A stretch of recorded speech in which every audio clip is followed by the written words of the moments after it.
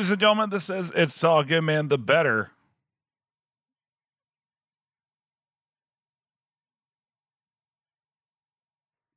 Call Saul podcast. My name is Brian, and with me, as always, is my homeboy Dave. Dave, how's it going this evening as we record this? Like late this evening. Yeah, kind of a late one tonight, but I'm doing pretty well. Excited to get season 4 underway. Absolutely. I like how we're in such close quarters because it almost makes this awkward. Almost. We're usually about 40 miles apart. Right. Yeah. Now we're like 4 feet. Right, exactly. We could probably play footsie if you like. I have could, like one of these like giant bean bags. Like inside that bean bag, there's actually like a queen size mattress somehow. Really? Yeah, we should like unfold it. Maybe we could cuddle. It could be like a cuddle cast. I'm afraid your dog would get in the way. Yeah. If you guys hear this weird like noise in the background, it says. If you hear the pitter paddle of little feet, yes, it is the dog. My dog. But this is season 4 of Better Call Saul. Long time coming. Like fuck, man. Like what was it? Like a year and a half? Yeah, I actually kind of feel rusty, and I have forgotten quite a few things. Yeah, that's that's the funny thing about it when it takes so long is you're all amped for it, and then you watch it and you're like, well, what's the context of what they're of what's happening? Yeah, like where did they leave off? I mean, I think everybody remembers the last thing that happened, but there was a lot leading up to it that I kind of forgot it even happened.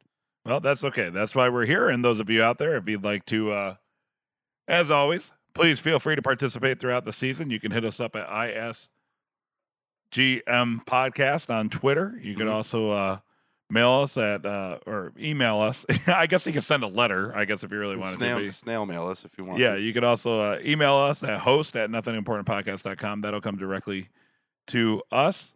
And I don't know. I'm pretty excited about that because I feel like it's been so long. It kind of gives us something to look forward to, Dave. Kind of. There was a lot of impatience to go along with this, though. There was. Yes, I was getting very impatient.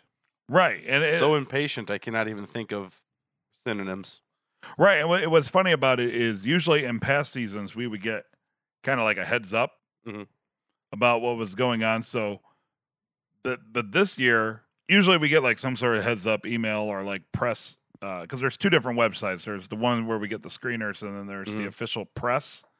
And I didn't see any press for it, and just out of nowhere, people were talking about like August 6th, Better Call Saul. Like they dropped it. They dropped it because they were thinking September. Yeah, I think that's what PFAB told us. Yeah, in our last interview with him. Yeah, and I guess they just started announcing it out of nowhere. So I emailed our reps, and I was like, "Hey, is this happening in August? Because now it's early July, and I usually get stuff by now. Are we no longer part of the press?" And they're like, "No, absolutely." So that leads me to believe that maybe something big is going to happen during this season. Where? Oh, really? Like Kim dies? Of course, the classic prediction that always happens. I'm going to ride that one to the end. But you know what I mean? Like why the sudden drop? Unless they're just rushing it out, which might be absolutely possible. Maybe they felt the pulse of their audience who was getting impatient, and they're like, you know what, it's been dragged down long enough, and because I think even Patrick Fabian said they might be a little ahead of schedule. They pushed it back so far that when you go over the threshold, then anything earlier seems like a gift. Right. Yeah. Absolutely. It's like when you're late for dinner or something, and your wife's mad, so you just go ahead and break the window on your way in, so that way she's not mad about dinner anymore. What? Break the window? Yeah. You never done that before? Broke it? No. That was a really bad example. Okay. Kick the dog on your way in or something. Right. And then, you forgot about how mad you were about dinner. Well, I do kick dogs all the time. Right. Well, I'm sorry. It's late. It's okay. But we are talking about episode 401 titled what, Dave? Smoke. That a boy. Because where there's smoke, there's fire.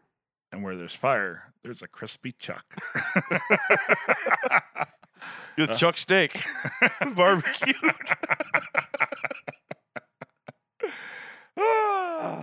All right, so here we go. Let's just, of course, true to tradition, the episode starts where we get to pick up and see where Gene what he's up to these days. what he's up to these days. Because that is these days. The rest of the show is those days, but Gene is these Right, days. it's funny as we were talking about, we were kind of rusty, and I made a joke about how much older Bob Odenkirk looks, Right. and I was like, wow, that's amazing that he looks 20 years older back then, but then you had to remind me that Gene is current day, so I was Yes. like, well played. Yeah, Gene is like Well played. that would be 2009 when the Breaking Bad end. Man, long ass time ago, Right. right? Exactly. So it's been a while, but opening Gene, we catch up. He's on the floor. You get to see that he works with Tiffany and Karina at the Cinnabon. Yeah, actually, I went back to episode 301 Mm-hmm. to remind myself of what was happening with Gene. Yeah. And those name tags are like the attention to detail is so great. Like the exact same spot they did it is the exact same Mm-hmm. scene. And I also picked up, I don't know if we talked about before, the Kansas City Royals bag that he used for lunch in that episode. That's where Kim's from. Nice. So I think Kim dies. Oh, of course. Lunch bags are one of the leading cause of death of female lawyers. Oh no, it's just a little trinket to remind him of her at all Right, times right. because she's gone. I get you. Okay. I got Wink. it. I got it. I like how they focused on the thinning hair of Gene as he was being pulled up on the stretcher. Right. I don't know why that struck me. I guess 'Cause maybe he's just to stressed out. show the age. Or does that mean that Saul wears a wig? Or maybe Bob Odenkirk's just going bald. Or maybe he plucks out all of his hairs to make himself look older to disguise himself. Ah, So he's not recognized by people that are chasing That- him down. dedication. Yeah, well, he's on the lam. Yeah. we find out his last Gene, quote unquote, last name. Yeah, we do. Tekovic. Yeah, which is Chechnyan for on the lam, actually. Nice. Yeah. So like Chechnyan. there's it's so dumb. There's this whole scenario where apparently he's just okay. Yeah. Right, that's normal. You just pass out at work and wake up to paramedics and such. But apparently, Have you ever seen the movie Necessary Roughness? Dave, do you honestly think I've seen the movie Necessary Roughness? That's what happened to the coach. He just passed out of nowhere? We thought he was having a heart attack. It turned out to be indigestion, but then the other guy still plays it up like it's a heart attack to motivate the team. Okay. After he says, "Don't do that," because Gotcha. it was not a big deal. Okay. Gotcha. Yeah, he has this whole issue where he has to pay on his way out of the hospital, or I guess claim it on the insurance, and okay, so the whole thing was his driver's license wasn't registered. Right. It wasn't. Right. The computer kept kicking it back. Mm-hmm. Yep. Right. So the receptionist, I guess her name was, gets his social security number, and was he winging that? I thought he was winging it. I thought he was kind of making it up I couldn't tell if he was winging it or he was trying to remember what his social security number was supposed to be. and not like give the Jimmy McGill one. Mhm. You know, Yeah. like give his real one. Right, exactly. Yeah, because I don't know, it made sense because we did look it up. The whole area is based on social security numbers is an actual thing. Yeah. Okay. And, So so his social security number is 531-008714, Mm-hmm. and she 00. says, "Oh, the Pacific Northwest." Right. And I was like, "Do social security numbers work like that?" But apparently they do. That's right. I had no clue. Ours, having been born in the same state, have the same first number. What's your social security number again? It's 347. I don't even know if that has the correct amount of numbers. That is my actual social security number. That's your actual social security. I'm gonna bleep it out. My whole issue throughout that whole scene is, It's kind of tropey. yeah, a The little whole bit. like, oh, I put in a 0 or the letter O instead of a 0 after the whole tense-filled situation. But she didn't, because when it shows a close up of the computer screen, she didn't type an O. She typed a 0, because when you look at it, it looks like every other 0. Not in the social security number. in the Yes, driver's it showed license. it. In the driver's license, you put the 0 and not the letter. I mean, the letter, not the number. No. Well, either way, That's what was causing the issue because you said your driver's license isn't going through. I'm just saying when it showed the computer screen, it showed all those numbers and there was no O instead of a 0. Unless they used the same character for O's and zeros, but I don't believe that's true. And is the O that close to the zero on a keypad? Yeah, it's right on top of it. Is it? Okay. Yeah, it really is. Like, I thought that was legit. I had no qualms. Mm-hmm. I thought it was just kind of tropey. Okay. But I think she really did make that mistake because, I mean, who hasn't punched in O instead of zero? Okay. At some point Gotcha. in their life. And poor Gene, all he wants to do is leave, man. He's got a cab waiting. Yeah. He should have Ubered. The cab of destiny, apparently. Right. Exactly. So, what did you think about that whole deal? The cabbie apparently is from For one, Albuquerque Isotopes. Mhm. Yeah. Simpsons. That That is how I'm. We're big Simpsons fans, and Mhm. that team. It's a real team, yeah. the minor league baseball team, and it is named after the Simpsons, which is why I'm such a big fan. Really? Yes, That's awesome. they named their minor league team after a joke in the Simpsons.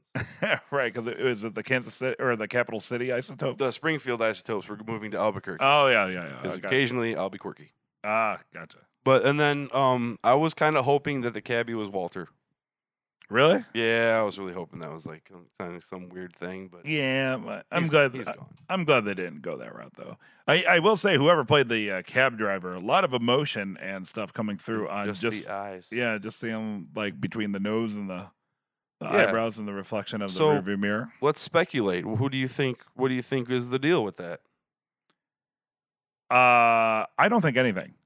Really? I think it's what do they call that? Like a red heron or like But they've already had there's been red herrings like the very first episode. The very first scene was one of those where he thought the guy was approaching him. right, but that's kind of like the overall theme is about how he's Right. trying to hide basically in plain sight, and he has this overarching paranoia that It at any is. given moment somebody could recognize him, right? Right, Because yeah. presumably Saul would be a pretty famous criminal, Right. right?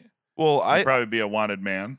totally. He's totally wanted because he's So- in connection with like the biggest drug dealer in Albuquerque, from that time. Right. And the way that it was filmed and set up, it totally makes it seem like, perhaps this guy from Albuquerque is, recognizes him because, Saul would be a pretty famous face with all of his commercials Right. and such. Well, I personally thought one of two things, and I can't decide which one I like better. Mhm. And one is he was involved in a case with Saul. Maybe Okay. he lost a case to Saul or something, and that's why he stuck driving some shitty cab in Omaha. Uh-huh. Or he's totally a hitman. But if he was a hitman, I guess the cab would have been from Albuquerque, huh? well, how would he know to pick him up? It's a hitman. Or you think he's just tailing him the entire time? Because cabs are sent through scanners and Uh-huh. radios. They could have intercepted a call or something. It's very elaborate, but it's totally possible. Mm. That's what hitmen do. It's like process servers. Is trail.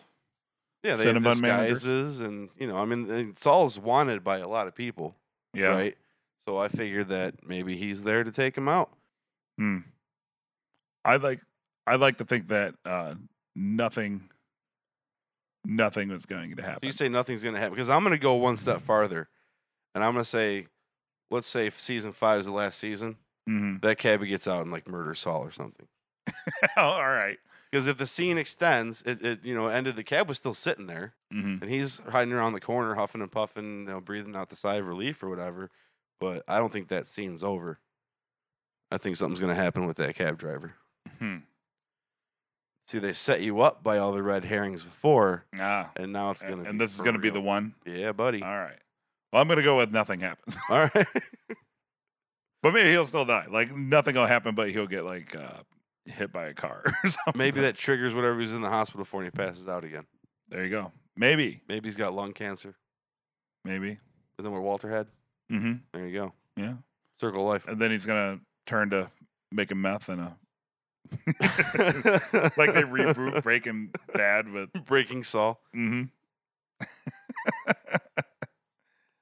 Opening Statue of Liberty, of course. Does that coincide with the past 3 seasons? So here's what I did. I've been dying to get to this part. Okay. I was watching the preview on my computer. Okay. I had pulled up episode 301 to follow up with Gene to go back. Mm-hmm. I played both intros at the same time. Yeah. 401 and 301. Uh-huh. There is more black and white in 401. It Mhm. blinks 2 more times. Black and white.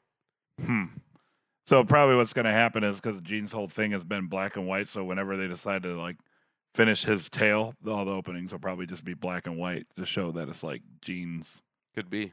story. All right, we're in the apartment. Kim and Jimmy are snoozing. So the whole Ember effect at the beginning. Yes. So I was totally like, oh, so we're inside Chuck's house. That's what I thought at first, too. Mm-hmm. Because Mesa Verde, that's the case where Right. Chuck lost to Kim. Right. Right? Mm-hmm. And then it turns out we're actually in their Jimmy and Kim's apartment. It's just a very elaborate star wipe. Yeah, exactly. Because then I was also like, is their house on fire now too? Well, I had the thought. I was like, so what if, like, Chuck's insensitivity burned down like his whole neighborhood? Oh my The god, fire spreads. like yeah, he just yeah. But no, it's just Do they even live in the same neighborhood? I don't even think No, they live. no, Right, not at they're all. like way far away, right? yeah. No, Yeah, I wasn't so- thinking it was Jimmy's place, but it Also- was just a cool way to just to just segue over Mhm. to Jimmy and Kim Yeah, sleeping. cool cinematography, but it was That's what they do. yeah.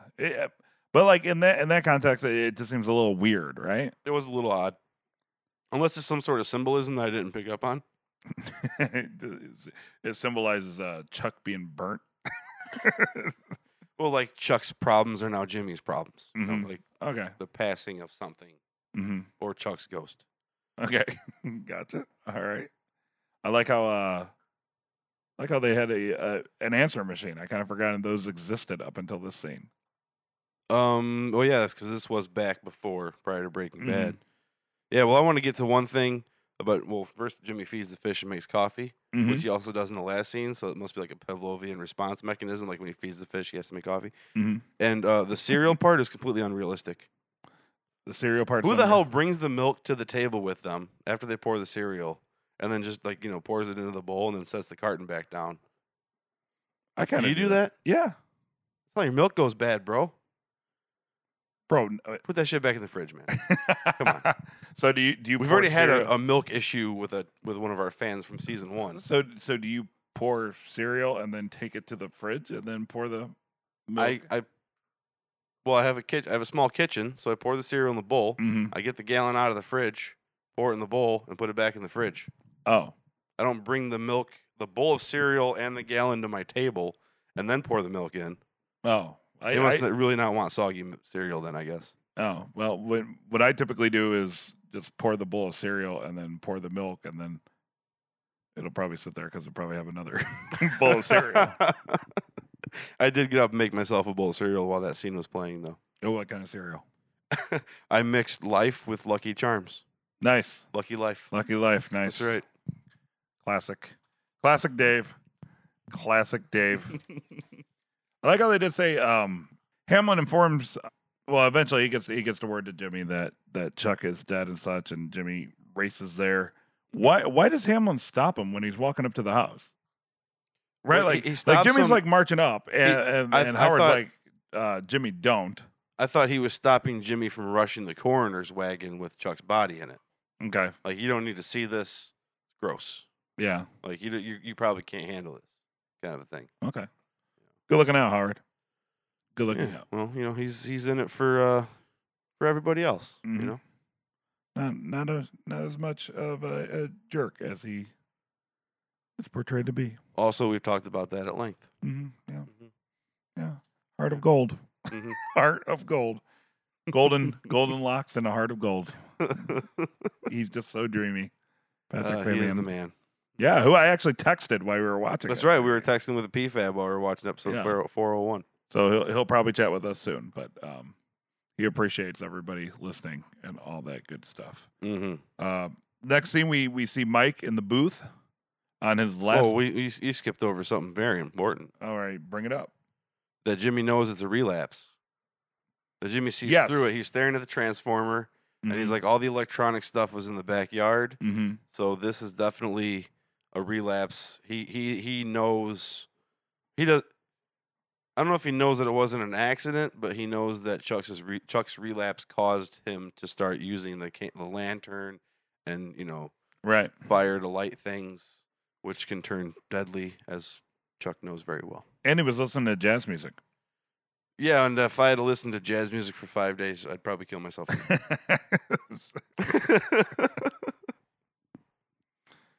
Not a fan of jazz? No. No. Okay. Speaking of music, if you're in the Chicago area, October 13th, Dave and I's band is going to play for the first time in like 11 years. Oh, my Lord. Yes, that It'll is be a true terrible. statement. And that's true, by the way. So we'll probably talk about that more in upcoming episodes. Now, can we go to Mike in the booth? Now we can go to Mike. Well, after No, go ahead. he died of smoke inhalation. I wrote that down, so I wanted to say it. He didn't I suffer. don't want to write things down for nothing. Okay. Fair enough. So he didn't suffer. Right, because that's I the think deal. you suffer tremendously when you asphyxiate. I think what they were getting at there, because they make it a point to mention that, is that I think it's mean, more about Jimmy's response, but do where you, he's do like, "That's you what they all say." asphyxiate in that circumstance, or do you pass out and then it just kind of overcomes you, and then you're, I don't know. They say drowning is the best high you could ever have in your life. What's that like, Brian? Well, it's not awesome. I'll tell you that much. It's not. It's not. Of all the fun things I've done in my life, drowning is probably like in the bottom 12. Bottom 12 fun things I've ever done in my life. Traumatic. Thanks for bringing it up. Smash cut to Mike in the toll booth. Yeah, so his last day at work. And I thoroughly enjoyed how he walks up to is Kaylee, is the granddaughter, right? Mhm. We celebrate as Kaylee. Yeah. And she's planting flowers Yeah. using Mike's improvised spike strip. Yeah. Yeah. Yeah. For a soaker hose, I guess they call it. But Indeed. He steps on it though.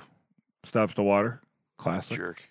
What a jerk. Yeah, classic tease the kid move. Yeah. Yes. And I had actually forgotten that Mike got a job from season 3. I've forgotten that too. Until he opened the paycheck, and we looked at it, and I'm pretty sure it said that he paid $8K in taxes, and so his net bring home was $10K.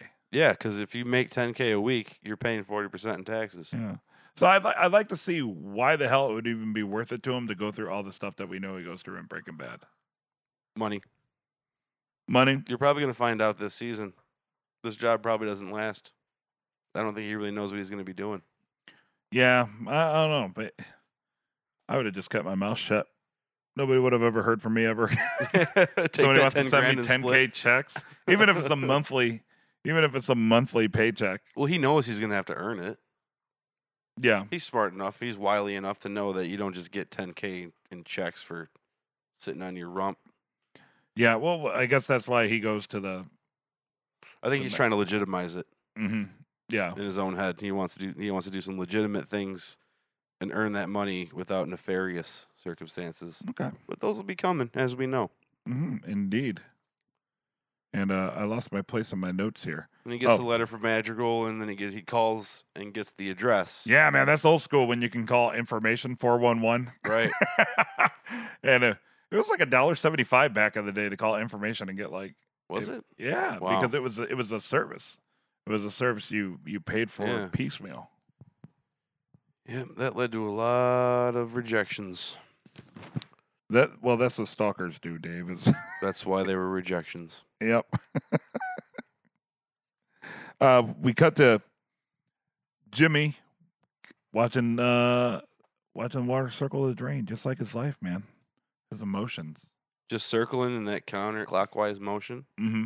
Northern Hemisphere and all. Right, yeah. You were pretty happy with that continuity of of the show still taking place in the Northern Hemisphere. Yeah, they didn't go to New Zealand or something right. to film it. Right. Somebody would have pointed that out eventually. That's probably why they didn't go with it. That's the only reason they didn't go with that is because they really wanted to film Actually, it. I kind of brought that to the beginning because they were showing the water. Right. All the unattended machines that were going on while Gene was passed out. Mm-hmm. I don't know, for some reason it brought me back to that. Okay. Howard gives a call and decides to, I guess, dictate / read the obituary that he wrote. Mm-hmm. Longest obituary ever. Yeah, that's a really wordy obituary. Right? Like pretty impressive though. I mean, it's pretty impressive. 14-year-old valedictorian, leader of the debate team to 3 championships. Nice. At like 17 years old because he went to college at 15, right? Oh, I didn't even put that together, but that's right. Yeah. The thing about it though is for all the accomplishments that were listed, Howard never once put anything in there about Spinal Tap. Yeah, that's kind of weird. Yeah. Especially since in one day they played a national tour of Canada. Right. Which is probably single-handedly the most impressive rock and roll feat in the history of man. I thoroughly enjoyed how Jimmy puts the phone down, much like a henpucked husband. There you go. Like a wife just keeps talking and talking and talking, so you set the phone down and walk away. Mm-hmm. Yeah. But he waited. I was like, write? For one thing, I noticed that Howard didn't look at his paper once he started talking about the stuff he knew personally since they met. Right. I thought that was pretty cool. Yeah, it was like almost like he was trying to freewheel it. But not only freewheel it, but it was like almost in a way that he was like trying to speak to Jimmy directly. You know what I mean? Like in a roundabout way, trying to tell Jimmy what I didn't really pick up on that. Yeah, what Chuck meant to him. He upheld the law. He held the law in the highest regard. Like right. It was almost like he was like airing his like trying to not really relate, but like in a weird way, like trying to like sympathize or empathize or like like this is what I know about your brother, and like he's not just some dude I worked with. So like by him like freewheeling. He's putting so much thought into this. He's showing Jimmy that he cares, and of course, Jimmy doesn't see him. Which he reacts to by putting the damn phone down and walking away. Right, yeah. right. And my notes here was it says, "Jesus Christ, this is long fucking winded." My notes say, "Puts phone down." In depth. That's the kind of in-depth analysis we are known for here on That's Right. Good Man. Kim's solution is just to do shots. Yeah, tequila. What's that wasn't that the $100 bottle or whatever of tequila? Yeah, like the Agave or whatever that is. Good stuff. Yeah, that bottle is like the most used Breaking Bad Easter egg in this universe. Apparently, everybody drinks that though. It's good stuff, man. Yeah, my notes here. It must have been late when I watched this originally because my notes here are shots. Everybody shots. Everybody shots. Mine was just takes a shot. Jimmy follows suit. She takes another one and passes out. Mm-hmm. Can't hold her liquor, that Kim Wexler. Well, she is on the hard drugs. Yeah, that's true. You know, if your broken arm kept switching sides of your body, then right. It's just totally out of context joke. So Brian's on this thing where he thinks every scene the arm that's broken is on the opposite side of her body. He's always like, "Oh, it's the right one this time." Hector's on a stretcher. Well, that's exactly what I wrote down. Hector's on a stretcher. It kind of rhymes. It's a very stretcher-heavy episode if you think about it. Right? Well, they didn't show Chuck on the. But Gene was on a stretcher. Yeah, they all the main characters. It's obviously product placement from Big Stretcher and the stretcher lobby, infiltrating all of our pop culture. That joke was kind of a stretcher. It's like you can't go anywhere nowadays without seeing a stretcher for one reason or another, and it's got to stop. Really, I mean, it's influencing our children. It's influencing our behavioral patterns. Stretchers are a big deal right now. I think I have PTSD. Post-stretcher traumatic. Post-traumatic stretcher disorder. So one thing I didn't like about this is I thought it was out of character for Nacho to try to dispose of the pills the way he did. That wasn't the greatest idea. I mean, unless he was genuinely concerned that he would somehow be pat down, but. Maybe because I don't know. Maybe first off, because Gus looks suspicious, and the way he looked at him and before he took the phone call or made the phone call. Yeah, but I guess my thing about that. Well, I don't know. My thing about that too is he could play it off like he does pills. You know what I mean? Right. It just something about it seemed really forced that all this shit is going down. Fabricate the tension. Right. There. Which I feel is pretty rare. But there's also, but you also get paranoid. If you realize that you're the one that caused the stroke or caused him to not be able to stop the stroke with the pills, then you're Mhm. going to get paranoid because these are gangsters and they are going to want answers for things, I guess. So Right. he could kind of, his mind can get a little twisted. Because I thought he'd been like, I can't decide if he's been patient or not because he seemed to act on his plan very quickly. But he Right. went through all the effort to like practice throwing the pills and Right. dumping everything out. Well, and he stuff. should have done the whole I gotta tie my shoe thing. Like he should have just stood on it and then Yeah. like just done the whole I gotta tie my shoe thing, like Right. Gene did when he looked back at the taxi. He could have just Mhm. dropped it down. Could have been a little slicker about it. Yeah. I'm not mad. I'm just disappointed. I'm not mad at Nacho. I'm just disappointed in his execution of disposal of the evidence. Yeah, it was kind of weird.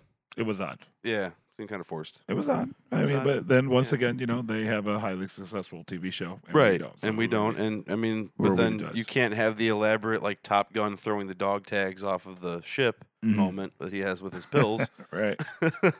Well, which he- ultimately leads to. Well, he kind of does because he can't dispose of them, and then. Well, I mean, that's what I'm saying. Like, it's more of a when that happens later, Mhm. it has more impact because he can finally get rid of them. Yeah. But then he also gets seen. Yep. But going back a few Let's seconds, talk it up to bad planning. can I say Sure. that when him and Arturo were pulled into the room, Mhm. that was a much more impressive finger snap than Thanos. Like, Yes. dude came in like a boss and just Yeah. time. But I mean, Nacho got promoted though. Kind Right. of. So I don't think that's the promotion he wanted. well, Here's a power vacuum that everybody's going to be after. You fill it. exactly. Well, sometimes you just got to step up, right? Called a gang war, and Gus sees it coming. Mhm. But my note on that is Gus expects chaos. Mhm. DEA. Right. Hank? Ah, nice. We've been talking about Hank for like 2 seasons. I feel like. Well, it's because Because the DEA has been involved for 2 seasons. yeah. And there's a history. There's a known history from Better Call Saul. Right, yeah, because he's familiar with Saul. Right. Yeah. But not Jimmy. Or does he know him as Jimmy? And that's why he gives him so much shit because now he's Saul. Right, because he's like quote unquote Saul. Right. Yeah, possible.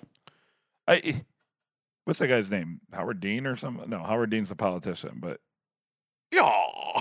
yeah, right. But I mean, I guess it would make sense. But I feel like every time we make predictions like that, it's always some other weird character from Yeah. Breaking Bad appears. you Maybe know? it'll be who's Hank's partner. Yeah. You know, Okay. could be his The- wife. Could be. Could Be be. purple. Right. Shoplifting shit. That's another thing we haven't even talked about. It like all these seasons, it just came to mind is that like everybody in Breaking Bad had a color Mm-hmm. and it was well known. Mm-hmm. And like, have we got that far into Saul? Have we dug into that? I don't know. We might have. I haven't gone back and listened to like dozens of hours of audios of us Kim's blue. bullshitting about a TV show. Kim is blue. Kim is blue. Okay. So anyway, he throws the pills off the bridge, a la Tom Cruise in Top Gun. Mm-hmm. Goose's dog tags, Right. and he is seen by Victor. Victor. Yeah. So again, I don't know. Something about this whole disposing of the pills just aggravates the shit out of me. How it's going to lead to some messed up things happening when it really probably shouldn't have, because he could have been much smarter about the situation. And probably It- picked it a just better way seems to out dispose of- the pills. Like I said, it just seems out of character. It seems like he'd be more cunning than that. Yeah, Right? I mean, there's always the way he's been presented so far does seem kind of beneath him. right. Like, yeah. I mean, exactly. But he's Yeah. just trying to protect his pops. Mhm. You know, for a situation he caused. right?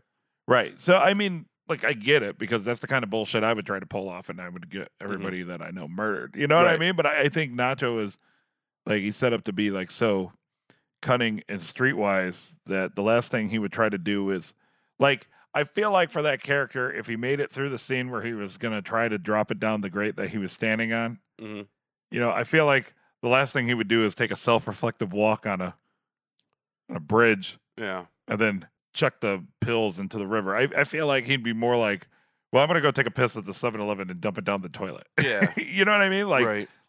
I don't know. I mean, Of course, he doesn't know he's being tracked. right. I don't know. Just something felt But cheap it's about it. It's so dramatic But Nacho doesn't strike me as a drama queen. I don't even have the issue with him walking across the bridge and like looking down the river, because as we talked about on A Plumber Among Us, the Rick and Morty podcast, apparently people really do just like walk up to a window and look out into the distance. Yes. Right? Well, right. but I didn't see it as like he was stopping to reflect and then decided to throw the pills. I saw it as like he went to the bridge to throw the pills in the water, because if you're going to dispose like of that was the deliberate act. right, yeah. Well, even then, that seems like an unnecessarily complex way to get rid of the pills. I feel like he was going there to reflect, and it was one of those things where. But I can where relate. he's like, oh, fucking pills didn't even kill Hector. You know what I mean? Right. I can relate though, because growing up in a town with some bridges, too, I have walked to the bridge to throw things like pills.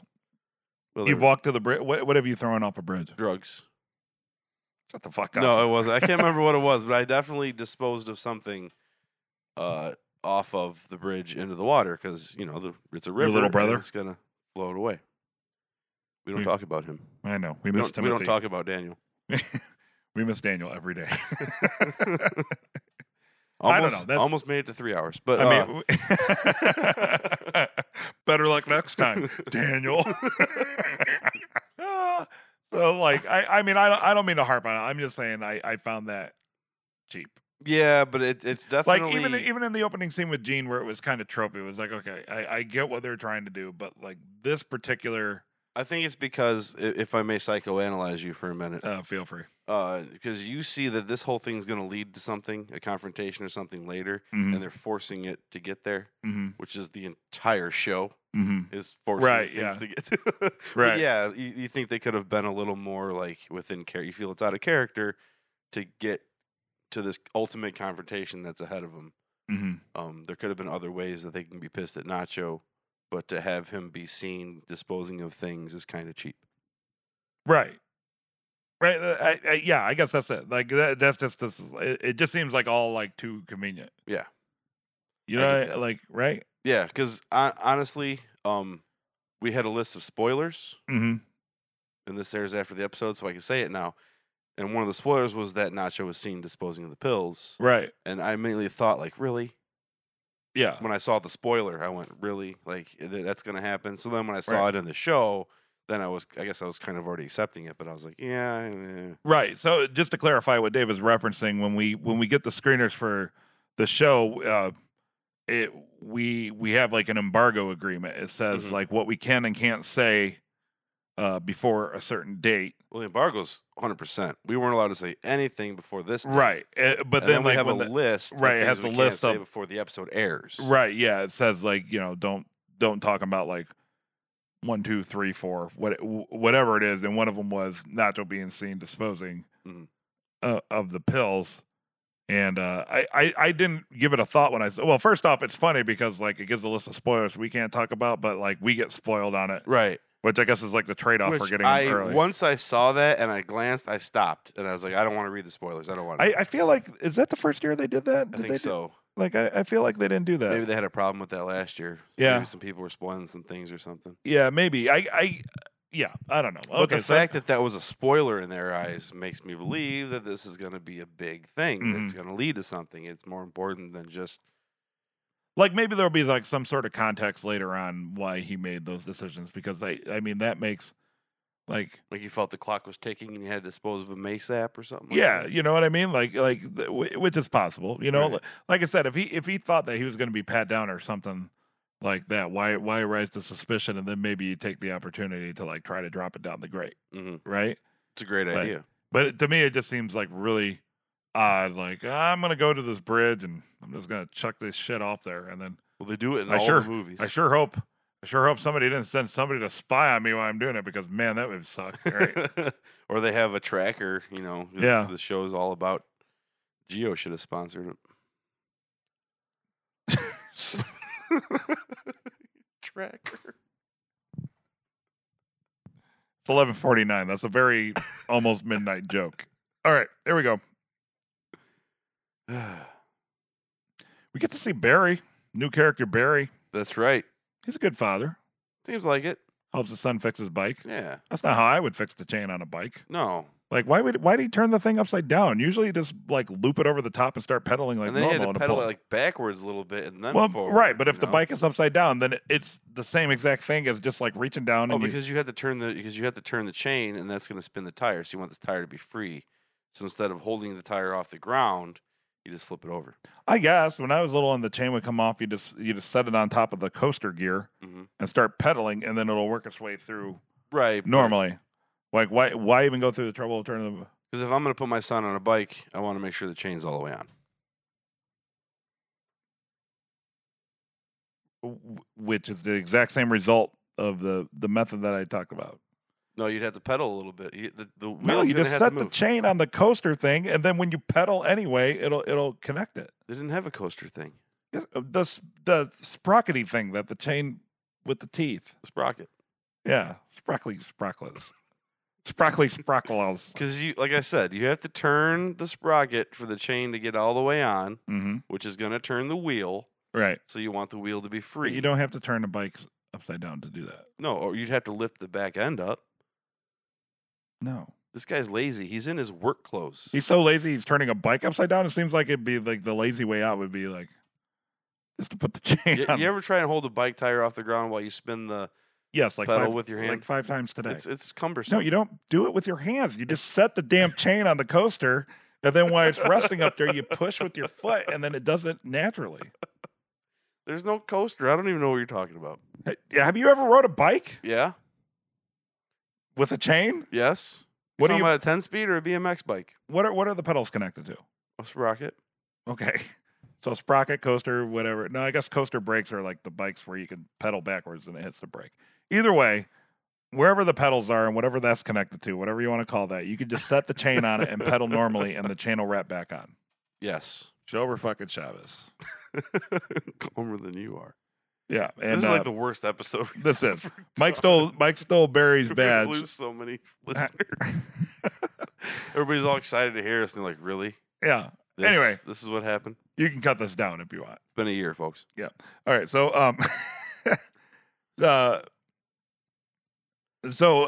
okay. So when your car doesn't start, do your lights flash? Okay, I kind of thought that too, right? But like, if you have a problem with your alternator, it doesn't turn over, but the lights will flash, right? I don't know. Because you'll see like the clock turn on in the car. So I think maybe Mike your brake light doesn't flash when you turn your ignition on, does it?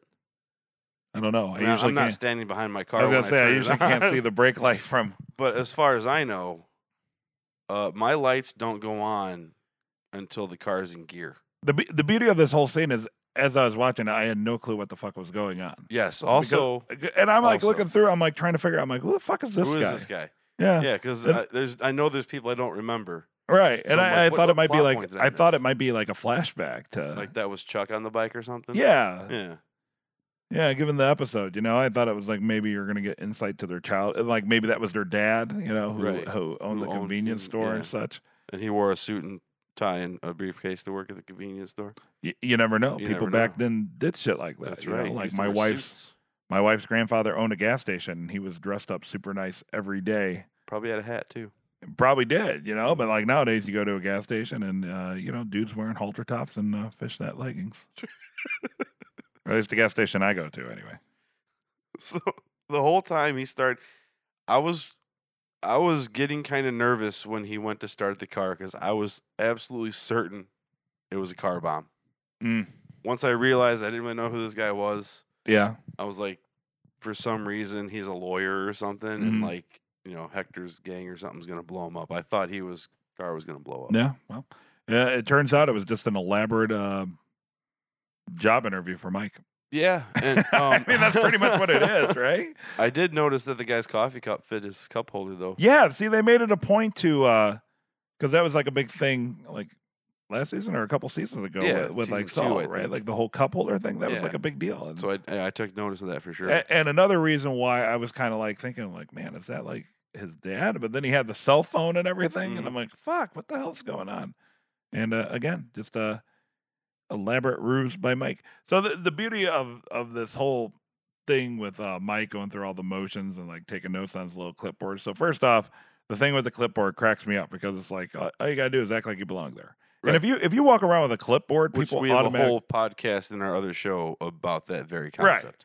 and if you have a clipboard, people just like it's like a sign of authority. Oh, like yeah. people Well, just you can slap your pen against it. right. You know, you can hold stuff on it. Flick or smack it against the Right. desk and discuss. Just whip people across the face with it to listen Right. to you. It's like a sign of authority. Also, you can clip papers to it. Mm-hmm.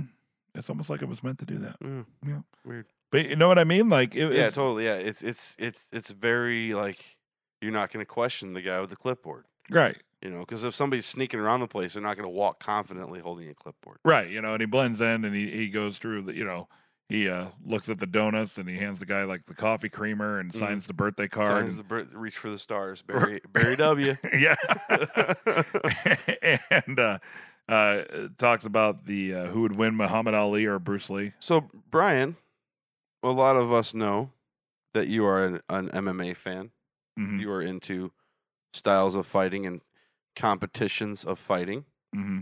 Who would win, Muhammad Ali or Bruce Ali? Bruce Ali. No, he probably easily Muhammad Ali because Bruce Lee was pretty much a choreographed dancer. Muhammad Ali was an actual fighter. Oh my God, you just started a lot of fights with that. I don't care. It's the truth.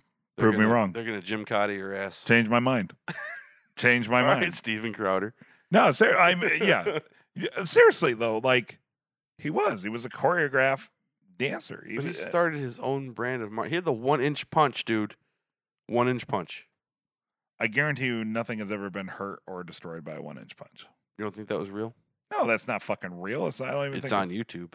Oh, never mind. Well, if it's on YouTube, He did win the game of death. That's true. The internet somehow doesn't lie. after he died. No. It doesn't sound like he really won the game of death. He might have. He placed second in the game of death. Runner up, game of death. He did beat Kareem Abdul-Jabbar. You want to talk about a reach advantage? That guy was like 6'10". Yeah, but Kareem Abdul-Jabbar is even less of a fighter than Bruce. I'm not saying Bruce Lee isn't awesome. I'm just saying, like, so it's like you're telling me that. I don't know. Like, do you think Bruce if Willis Bruce Lee can go toe to toe with a professional boxer because he did fight scenes in movies? Well, I don't know. I think I think you are downplaying Bruce Lee's martial arts. I mean, Yeah, Chuck but a lot of Norris was martial a martial arts But champion. a lot of martial arts are kind of for show. You know what I mean? Like Dude, in those- realistic imagine situations. those boards they break are people's faces. Imagine those boards they break aren't balsa wood. Like imagine that, right? Touche. So you don't think Chuck Norris is really a badass then? Because he's a world champion Chuck several Norris times actually over. did like competitions and shit. So did Bruce Lee. No, yeah, He but, wasn't like, just an actor, man. He had his own school. He studied martial arts, and he competed. He was an actor because he was a champion. What's his fight record? I don't know. Did he? But did he Let me compete Google. in like katas, or did he compete in like a kickboxing tournament is straight up kickboxing? But if it's something like a kata, like what people do in karate, where you go through the motions and if you make contact, it's a point. That's a lot different than going through a boxing sparring match where you're actually trying to punch somebody in the face. So you're saying it's not like Cobra Kai? Right. Because Cobra Kai never die, I guess. But you know what I mean? Like there is a significant difference in saying like going through like Well, apparently Bruce Lee was a 1958 Cha-Cha championship with this nothing to help my argument. right, which is more impressive, I think, than Here's a good article. Was Bruce Lee an actual fighter? Yes, I'm searching things on the internet while we're doing our podcast. okay. But you see what I'm saying? Like for example, karate, whatever. If that's your art and stuff, that's great. And you know, if you want to go win like a touch fighting is what they call it, where it's you kind of go through the motions and a touch is like a point and then they break it up and restart. That's a lot different than going to like an amateur boxing match where it's outside of the headgear and the bigger gloves, you're actually boxing. Okay, this right here, Mm-hmm. number 3 and number 2, he rarely fought And then it says Lee rarely got caught up in impromptu duels of fisticuffs and did not participate in tournaments like Chuck Norris. Well, it's probably a smart move on his part because he's a choreographed dancer, and Chuck Norris was actually like a kickboxing. But he was Chuck Norris's teacher, which is a little ironic.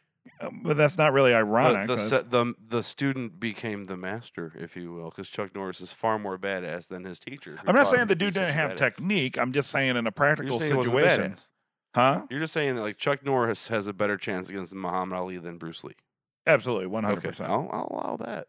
Right? It's like I can go. That. I actually just learned something. I always thought that Bruce Lee was like a tournament champion. Because think of it like that. Fighting master. It's like the difference between like if you want to take boxing, it's like the difference between taking a boxing class, right, and learning how to technique and strike. Well, I'd say it's the difference between sparring and getting into the ring. Right. Because sparring, there's protections. You're not going 100%. Exactly. 90, 95%. Like a perfect example it's like going to like a jiu-jitsu class to learn how to do jiu-jitsu and then going to a jiu-jitsu class to learn how to compete.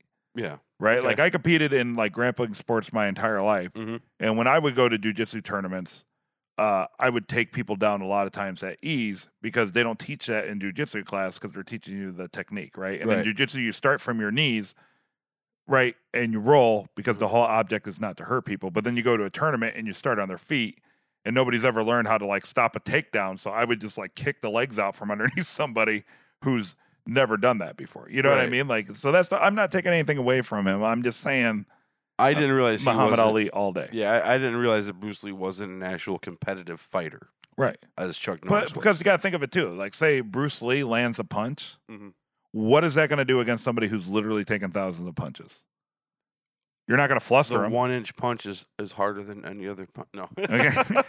I'm just saying. Well, I guess I'm not really arguing on behalf of Bruce Lee anymore because I was mistaken. Yeah. I'm not saying he's not awesome. I'm just saying he's not a fighter. He's a... Come at me, bros.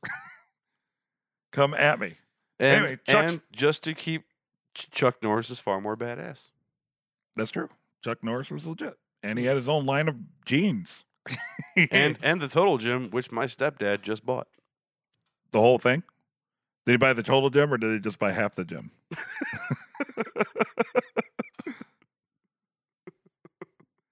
Anyway, Chuck's funeral. Chuck's 11:40. Chuck's, it was good seeing Ed. 11:53 now. It was good seeing Ed Begley Jr. Yeah, I actually had noted that. I almost called him Sitwell. That's the wrong show. Yeah, it was good seeing him. It was friend nice. of the podcast. I'm sure there was way more cameos. Probably, yeah. It was kind of like one of those. Yeah, they're just like trolling out all the old characters, but to show how far-reaching Chuck's influence was in the legal community. Yeah, the hard thing about that is I was tempted to pause it, but then once again, just to give a little like inside baseball here.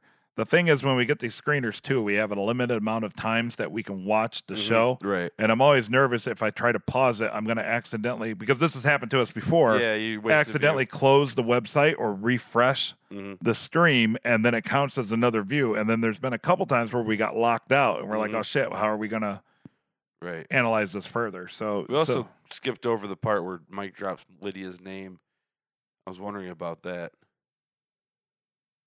What do you mean? After Mike does his super elaborate job interview. Oh, yeah. And he approaches the guy with a list of things. Or infractions. Right. If you will. And the guy is kind of like, what the hell is, like, what is this? Right. Yeah. And because that girl that pops her head around the corner, I felt like they showed that for a reason. Right. Because she's like, who the fuck is this guy? But then, like, when he name drops her,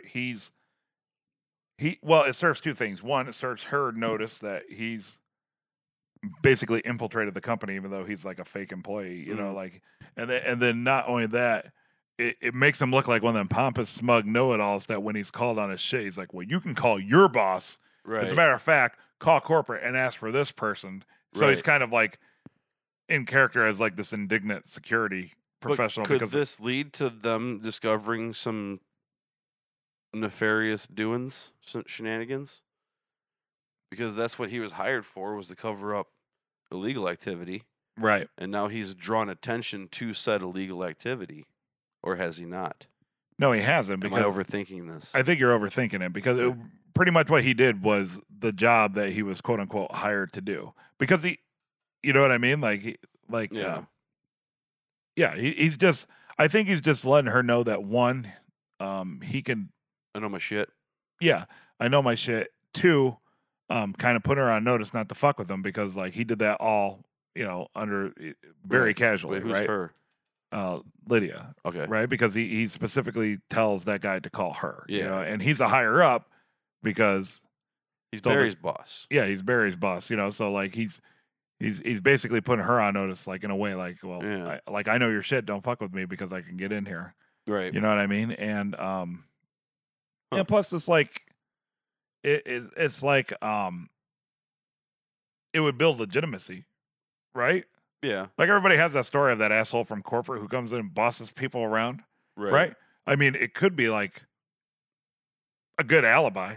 Right? Mm-hmm. Like if anybody's coming around asking questions, people are like, oh, that Ermintrout guy? Yeah, that guy's a dick. He came in here and yelled at me for not wearing a lifting belt. You know what I mean? Yeah, that's true. He could have been creating an alibi also. I mean, I wouldn't put it past him. So, like, when the thing that cracks me up about that is I wrote a review online and I put in there that, like, that whole scene gave me a chuckle, not because there was anything really funny in it. It was just because it was like, all right, well played. Like, right? It was actually a very, like, in the context of if you were like, hey, do you want to watch this character for 8 minutes, go to work? You'd be like, no. But because of the way they set it up, you're just waiting for this crazy, ridiculous payoff or like this big aha moment. And what the whole aha moment was is that he was actually there to do the job that he was doing. Right. Right? Yeah. Right. It was just like, well played, Better Call Saul. In a secret shopper sort of way. Right, exactly. He was breaking the rules to see what he could break and get away with, to know where the weaknesses are. Like it's like test piloting a plane, right? Because he could have got busted, right? Got in trouble, and they don't know who he is because he's kind of under the table. But he didn't because he had a clipboard. Exactly. Yeah. And keep doing what you're doing until somebody corrects you. That's right. Because Barry looked just enough like Mike, and I also brought up the point that Mike's character is 15 years younger than Mike, the actor. So he probably his character looks a lot like Barry in real life. Not that much of a stretch. Okay. Because we talked about that, because I was like, did he change the picture or no? Right. But no, that was straight up Barry's picture, but his character is younger because of, Close enough. Yeah. Close enough it went around suspicion. It's not like he picked somebody who's like... Right. And Mike's not 70 in Better Call Saul. He's 55. Right. Yep. Okay. And all right, so this last scene. Right? Howard has this big PFAB showing the acting chops. Yeah. Did a great job. Yeah, I thought so. I thought it was kind of weird. I don't know. So like this whole scene, right? Like racked with guilt. Yeah, because he perceives that it was his fault that Chuck fried himself. Yeah, I agree. You think it's his fault? I think that altercation with Howard was the straw that broke the camel's back. Mm-hmm. It's not the only reason. Right. And what Jimmy did led to what Howard did, but it's still Howard that did it. Yeah. So Jimmy caused Howard to cause it. Right. Okay. Chain reaction. And then Howard is, I guess he's trying to pour out his heart or confess, like almost in a way, ask for forgiveness. It almost seems like a confession. Yeah. Yeah. Like he's just like, oh my God, this is all on me. And of course, Jimmy's more than happy to let him have it. Right. Which is actually kind of surprised me. Yeah. Well, I did until I realized the last thing Chuck ever said to Jimmy. Yeah. But even then, like there was a lot of conflict and stuff there. Like, I don't know. I guess his, well, first off, it looked like it surprised Kim too. Yeah. Right? Because even everything going on, like I think the thing that makes Jimmy kind of somewhat endearing is like he's not overly vindictive. Like he likes to get one up on people, but he's not like overly like out to destroy people. It's just he makes bad decisions that kind of screws people over a little bit, and then that gets out of hand. Right. Like that's a very... He doesn't realize the unintended consequences of his actions. But this was a very conscious, like, yeah, you know what? I'm going to let him carry that weight. Like, yeah, I'm going to let him suffer under that. You know what I mean? Because it could have been easy to be even just like, it's not entirely your fault. And that would have been like a good little dig. But like he just let him own it, where he's like, well, that's a cross you'll have to bear. Because like now And then he starts on top of letting him hold the guilt. Now he has like additional guilt because Howard, for all of his arrogance, still in a way like kind of like reveres Jimmy, right? Like he has some sort of like affection for him, right? And so like now not only kind of, but it not only does he have the that guilt, waned last season though. They had a little bit of like right, but falling out, and some of that was lost. Right, but I think it's obvious through the episode by the fact that he called him and started dictating the obituary and then like winging it off the top of his head. He still has that Plus, respect for him, right? And he was there to be like, "Hey, don't look at your brother in the coroner's van." You know what I mean? Like, but it's also more. I think that's a lot of that is more out of respect for Chuck than it is. Well, either way, it's not entirely adversarial, right? Yeah. So like he goes there and he makes the confession, because he's feeling guilty. But now it's even worse because now not only does he have the guilt of his altercation with Chuck, but now he has the added weight that it seems like Jimmy agrees and blames him as well. Right. And you know what I mean? Like there's no forgiving because, right, it could have been really easy just to be like, like I said, either like not entirely your fault or like, hey, we couldn't have prevented this. He was mentally ill. Right. It was more like, yeah, fucker. And the drastic mood change where he starts fucking whistling. Oh, right. Look at the fish sheet. And then how do you react, right? Yeah. Because like that's so weird because I don't know. Because if you were Howard Hamlin, right, and you're like, I'm sorry that I somehow got your brother to relapse and kill himself, and you're like, yeah, you should be, and then you're just the happiest person in the world. That's weird though, because that makes me think that, like, if I was Howard, I would be like, Jimmy all of a sudden feels better, which means Jimmy was carrying some guilt until I confessed, and now he's not carrying that guilt, so there's something up. Right. And then Kim noticed that, and that's why it ends the episode with the one thing that I can't do in this fucking world, which is raise one goddamn eyebrow. Well, I think it also could, not only that, it just kind of took Kim by surprise because it was like I said, that's like a super way like heavy vindictive thing to do to people. You know what I mean? And she tries not to see that because she sees him as like the affable jerk who doesn't realize the consequences of his action. But that's like a straight up like you do that, you know what you're doing. Like there's no question in your head, and it's not, you didn't misspeak.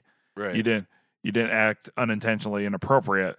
That was a flat out like, well, I'm gonna pretty much piss on you while you're down. Right. And then I'm gonna be super happy about it. Well, so then I was sitting there thinking about it, I'm like, well, so then this whole like of him whistling and stuff like that, is that one of those weird things where like only the audience is supposed to see that, but no, because they showed Kim's reaction to it. Yeah.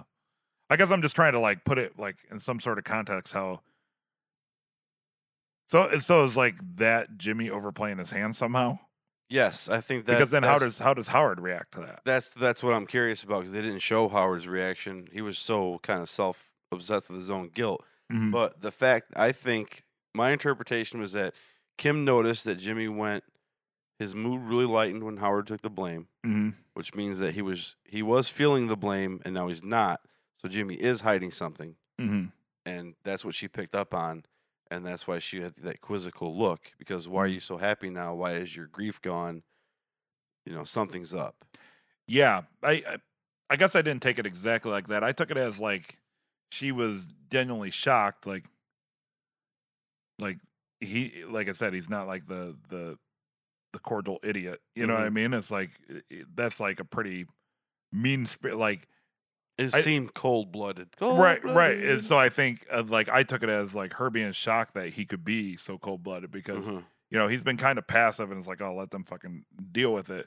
But he's never been downright like, fuck them. You know what I mean? Like, you see what I'm saying? Like I feel like in a way like her.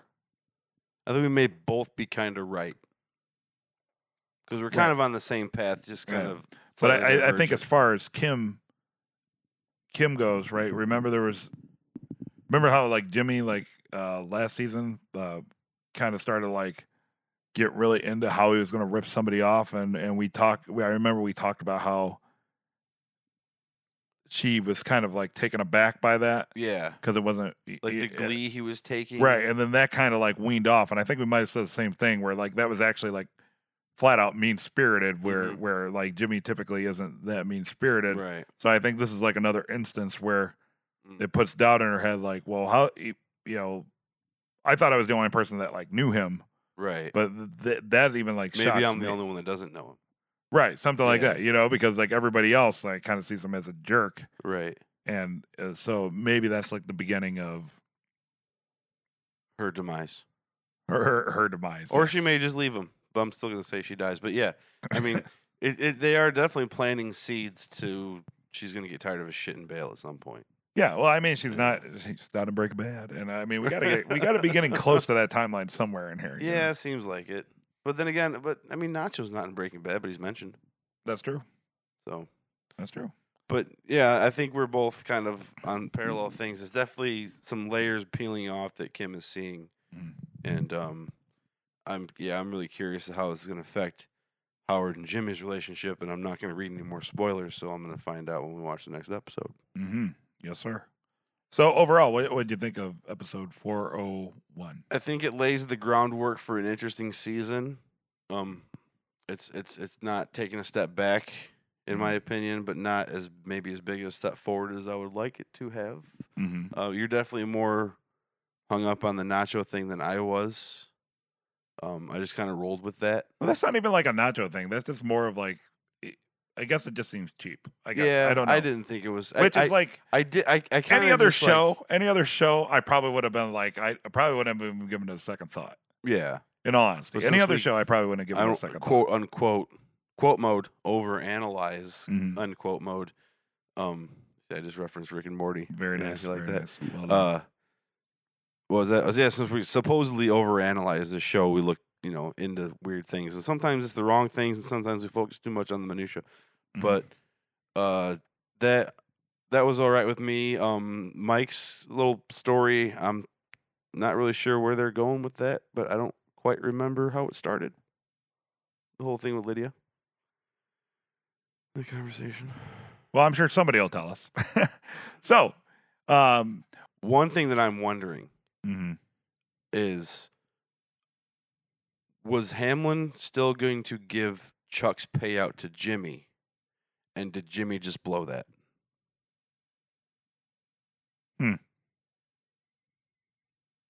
I don't know. Pretty good, right? Yeah, that's not too bad. Just by being a dick. Yeah, because like I was thinking about that. I was like, wait. I was like, Hamlin's going to give Chuck $6 million? $3 million? Yeah, some large. The amount. first payment was 3, and there was 3 payments of 3 or something like that. Yeah. Whatever. Very large amount of money. Mhm. And so I was thinking, like, was he going to give that to Jimmy? Because Jimmy would be, the recipient of the benefits or whatever. But now Jimmy might have just pissed him off with that whole this Yeah. across the bear whistling around the room while he's fucking crying. Right. So, because I was thinking that could be his seed money for Saul. And now my thing is I'm looking for where he gets the seed money to be Saul. Ah, You know. good. Never thought of that, but that's a good call. Yeah. Well done. All right. Yeah. Cool. Anything else, Dave? I'm looking to see what kind of Salamanca's revenge is going to happen on Nacho's dad's shop. Mhm. I think that's going to be a target now. I think something might happen with that. Mhm. And that's really about it. That's Yeah. and- Overall, great episode. I really enjoyed it. It was very intriguing all throughout. But Yeah, the stuff with Gene, we discussed it, but that's kind of now I can't wait for season 5. Yeah. It'd be awesome if they just had a show called Gene or Cinnabon Gene, like for one season afterwards. But yeah, overall, great episode. Please let us know what you thought about out there or what you thought Dave and I were completely off base or incorrect on. All of it. You can hit us up on Twitter at ISGM Podcast. You can hear us talk to other famous people and folks on the Nothing Important podcast, also available on iTunes. Or if you're into Better Call Saul, you can hear us on A Plumbus Among Us, where periodically we talk about Rick and Morty. I said if you're into Better Call Saul, you can watch the Plumbus. Is that what I said? Yes. Okay. If you're into Rick and Morty, you can check us out on A Plumbus Among Us, which is, I believe, A Plumbus Among Us on Twitter, at A Plumbus Among Us. You can check us out on It's Saul Goodman, and, of course, on Facebook as well. Call us idiots, call us geniuses, whatever. Just call us. Yeah. Okay. All right. That was it. It's all good, man.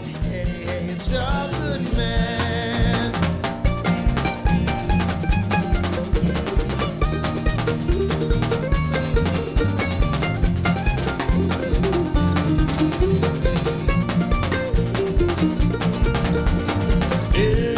song.